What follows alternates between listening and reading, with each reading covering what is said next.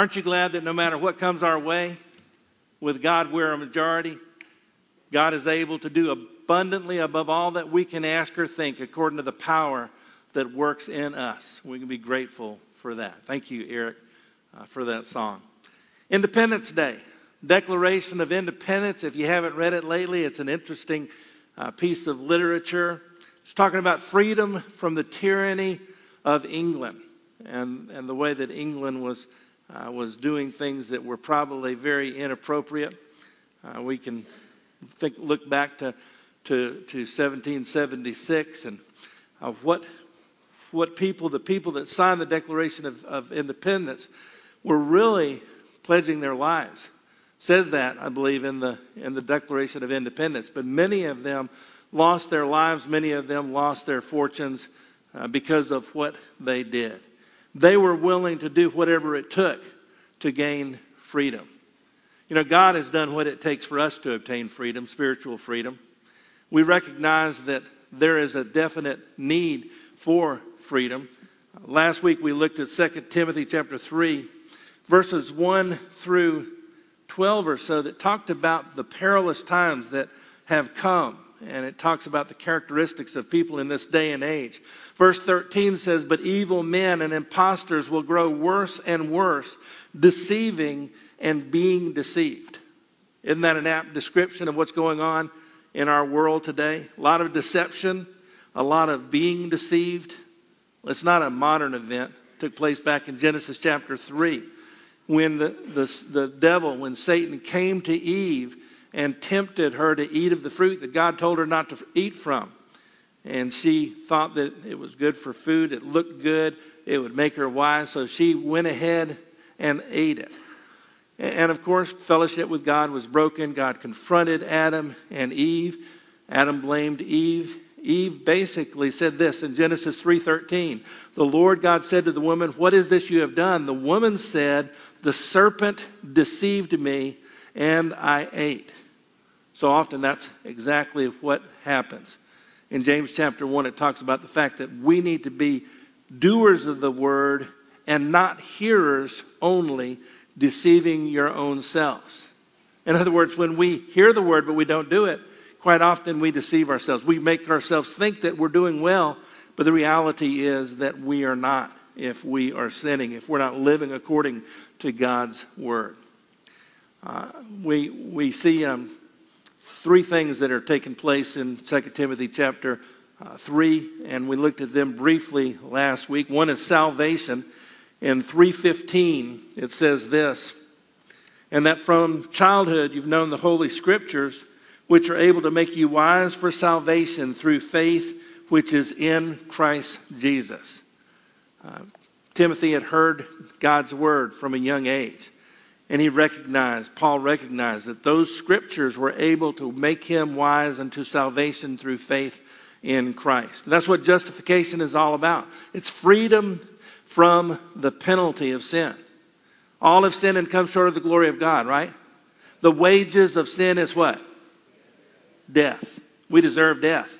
But the gift of God is eternal life through Jesus Christ our Lord. And because Jesus died, was buried, and rose again, if we believe in him, then we have everlasting life. We're not going to experience death, eternal separation from God, but instead we're going to experience eternal life, being with God forever in heaven. So salvation or justification is freedom from the penalty of sin. John 1:12, "As many as received him, to them gave he power to become the children of God, even to those who believe on his name." So when we believe, we become his children, and we spend all eternity with him. That's salvation or justification. Sanctification is freedom from the power of sin. When we become Christians, doesn't mean we don't sin anymore. We still sin. But the closer we draw to Jesus Christ, the more time we spend in his word and prayer, the less we are going to sin, hopefully. Sort of like a little kid.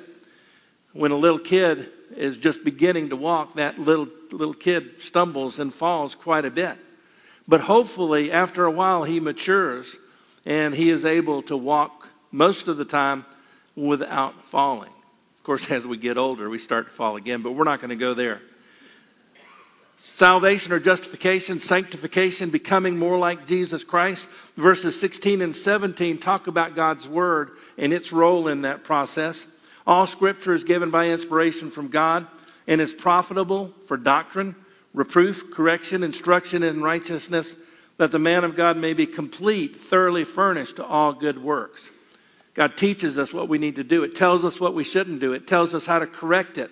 It instructs us to be righteous. It helps us to be mature and complete. It helps us to do good works. And as we think about God's Word, it's living and powerful. And we need to spend time in God's Word on a regular basis. I would imagine that most of you eat at least once a day, sometimes 2-3 times a day. When we think about God's Word, isn't that spiritual food? But how often do we go for days on end without eating spiritual food, without spending time in God's Word? So number 1, justification. Number 2, sanctification. Number 3, glorification. Glorification is freedom from the presence of sin. Now that's not going to take place on earth. It's clear in 1 John chapter 1 that if we say that we have no sin, if we say that we have not sinned, then we're deceiving ourselves. We're calling God a liar. Because all of us mess up, all of us sin. Not until we get to heaven and see Jesus face to face will we be perfect. And at that time, we will have freedom from the presence of sin. Look at 2 Timothy chapter 4, verse number 1. I charge you therefore before God and the Lord Jesus Christ, who will judge the living and dead at his appearing and kingdom. In other words, when he comes back, there is going to be a judgment. We need to recognize that. The good news is that as Christians, Jesus Christ has taken the penalty of sin. So that we know that we're not going to be judged to the point where we don't go to heaven. We know that we're going to spend eternity with him. 1 John chapter 3 and verse number 2 deals with this as well. John said, Beloved, now we are the children of God, and it has not yet been revealed what we shall be. But we know that when he is revealed, when he appears, we shall be like him, for we shall see him as he is. Isn't that encouraging? That when Jesus Christ comes back, we're going to see him and we are going to be like him. Not only are our bodies going to be transformed and have bodies like him, but our spirits are going to be transformed and we're going to be like him. Paul dealt with that in 2 Timothy chapter 4, verses 6 through 8 as well.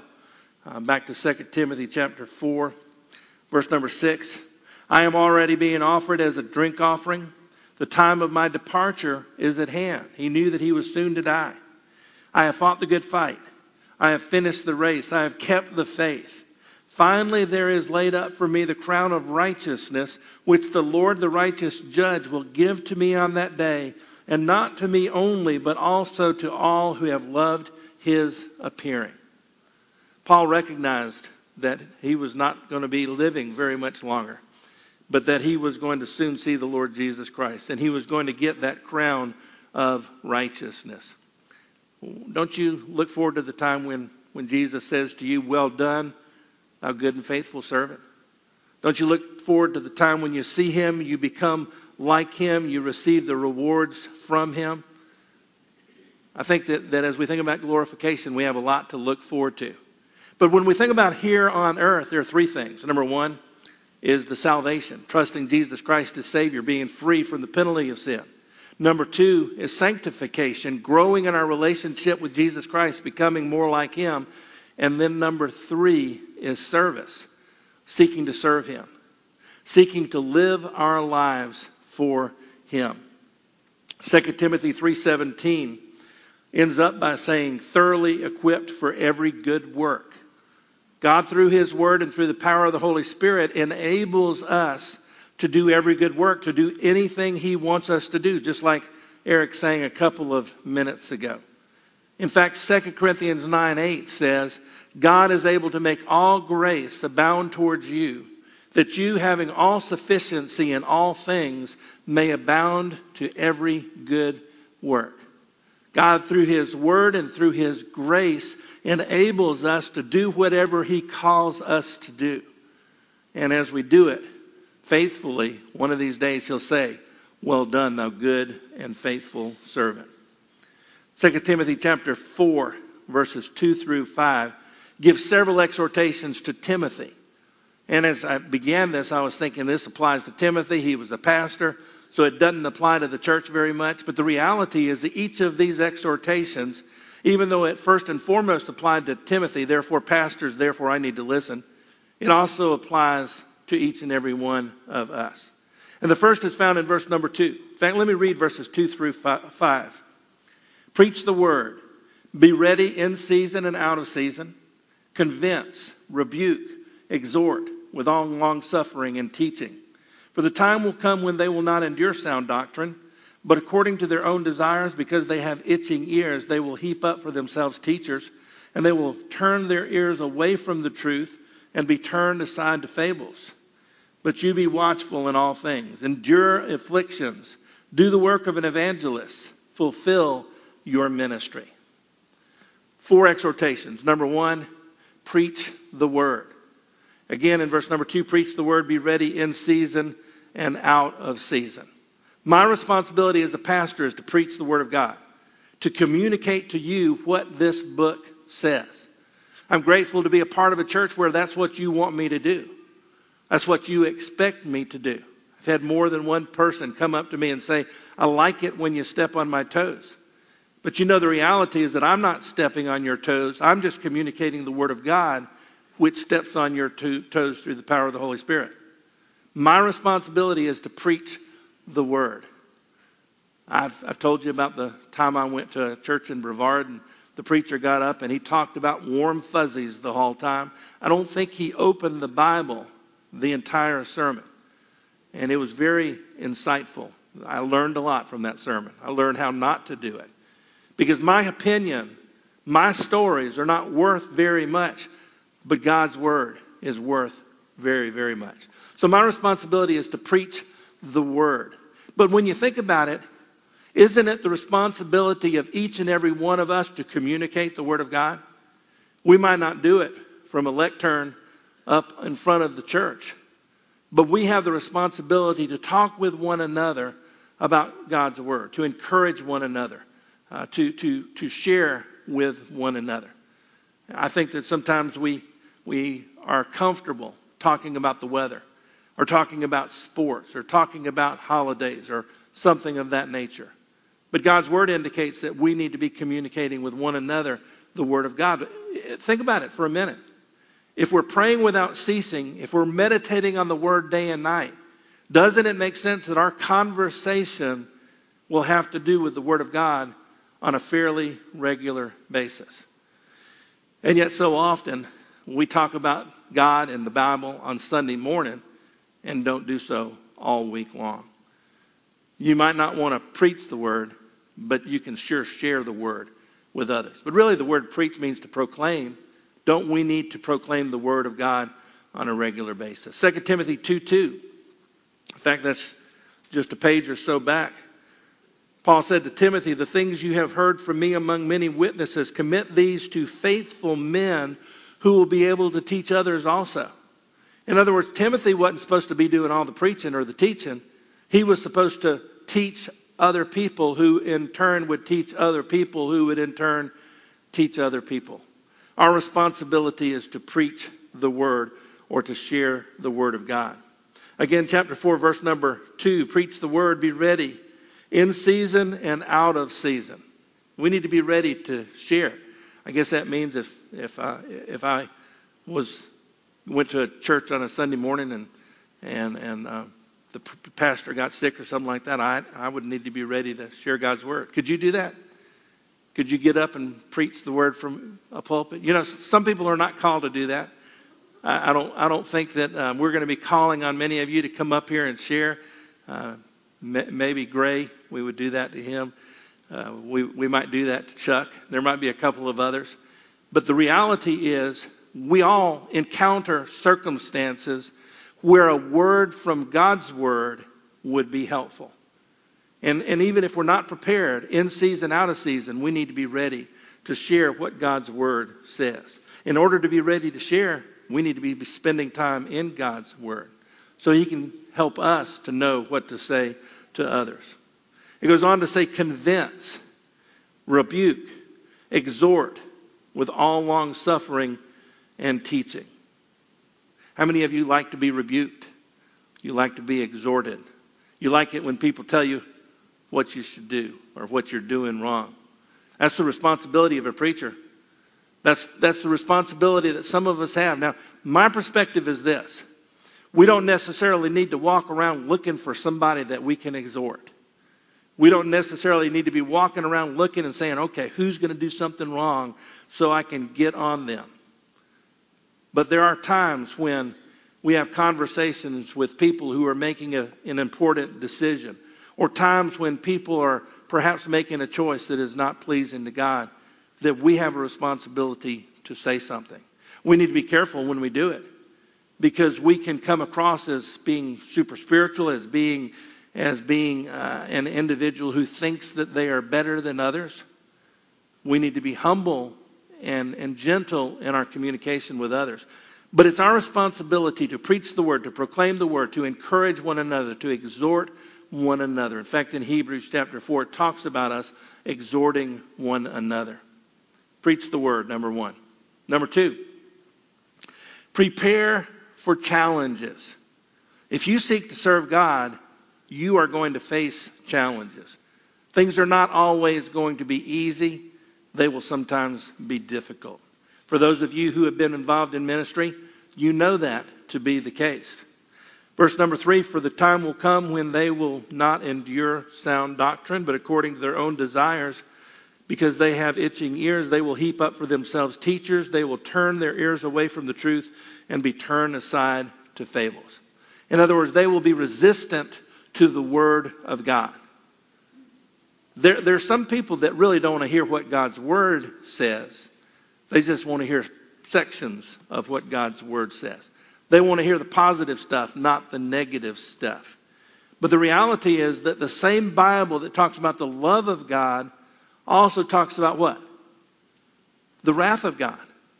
The reality is that the love of God is shown by sending Jesus Christ to die on the cross so that we don't have to experience the wrath of God.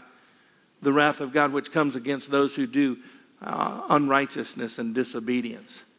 Romans chapter 1, 16 through 18 talks about the gospel. I'm not ashamed of the gospel of Christ. It's the power of God to salvation to all who believe. And then a couple of verses later, it talks about the wrath of God being revealed against unrighteousness.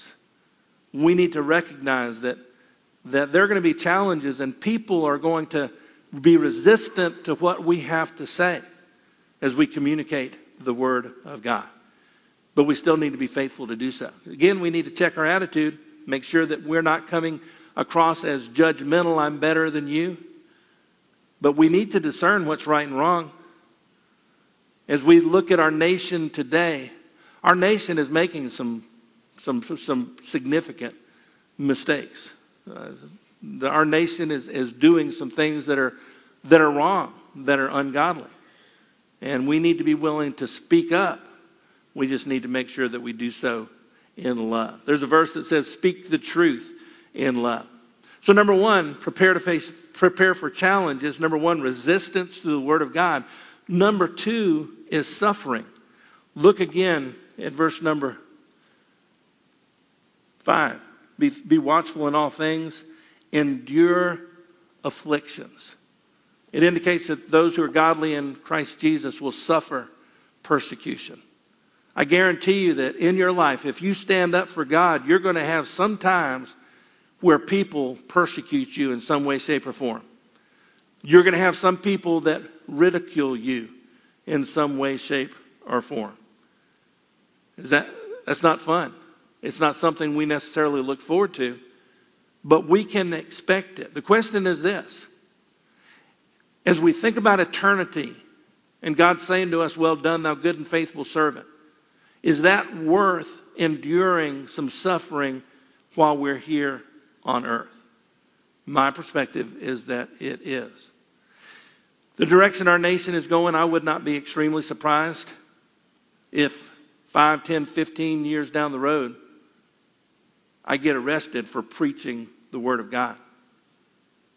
If I do that, bring me chocolate chip cookies in prison. No, I'm kidding. Don't do that.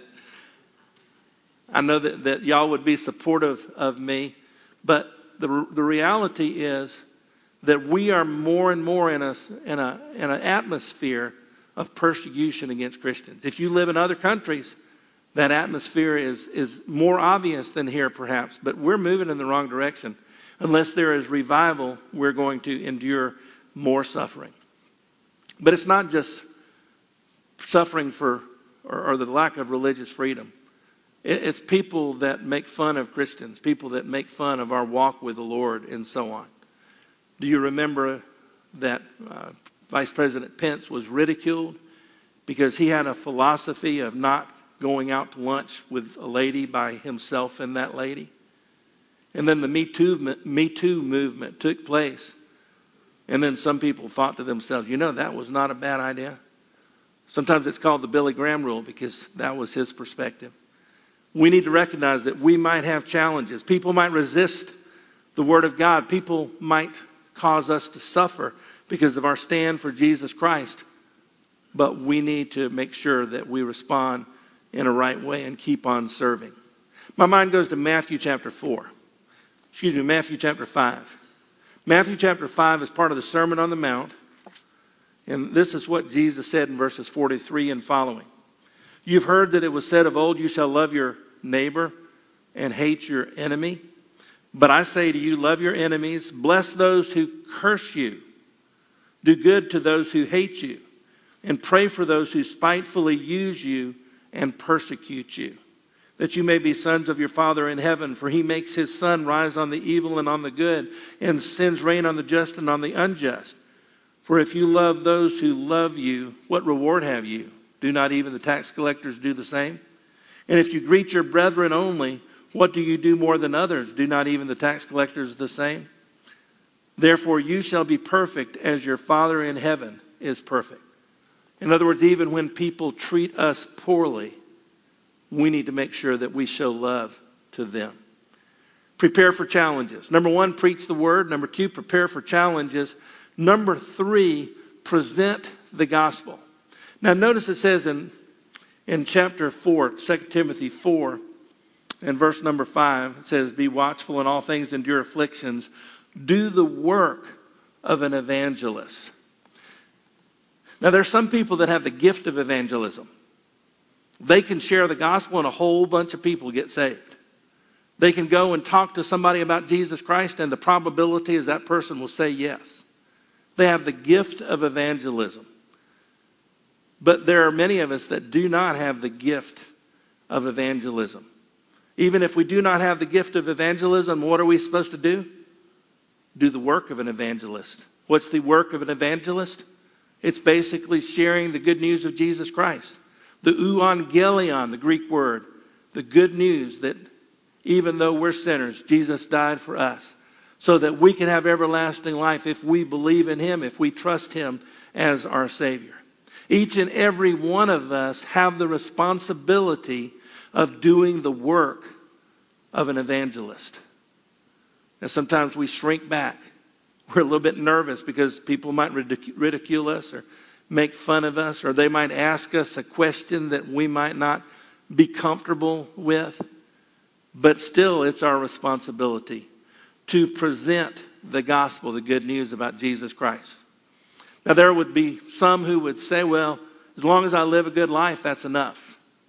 Problem with that is that various people can live a good life, and some of them might live a pretty good life and really not have trusted Jesus Christ as Savior. Plus, if we live a good life and we don't share the good news about Jesus Christ, how can they know the gospel? How can they know what it is to be saved? They might think, well, what we need to do is just live a good life. But God's word is clear that we're not saved by good works. We're saved by faith in Jesus Christ. It's important for us to not just live a good life, but instead to make sure that we communicate the good news about Jesus Christ. Now, we don't need to grab them by the shirt collar and say, hey, you're a sinner, you're going to hell, you need to trust Jesus as your Savior or else. That's not the most effective way to communicate the gospel. But we do need to make sure that we do share with others what Jesus has done for us. Prayerfully think about it. Learn the verses that talk about salvation through faith in Jesus Christ. and pray for opportunities. Pray for people that need Jesus Christ, and then present the gospel. We're talking about serving God. God gives us an opportunity to serve Him, and we need to make sure that we preach the Word, maybe not from a pulpit, but that we communicate with others what the Bible has to say. That we prepare for challenges because they will come, whether resistance or suffering. That we present the gospel, the good news about Jesus Christ. And then finally, that we persevere. Look at the last part of verse number 5. Do the work of an evangelist. Fulfill your ministry. I remember when I was in seminary, or it might have been when I was getting my doctorate, that I heard that only 1 in 10 of those going into ministry will finish in ministry.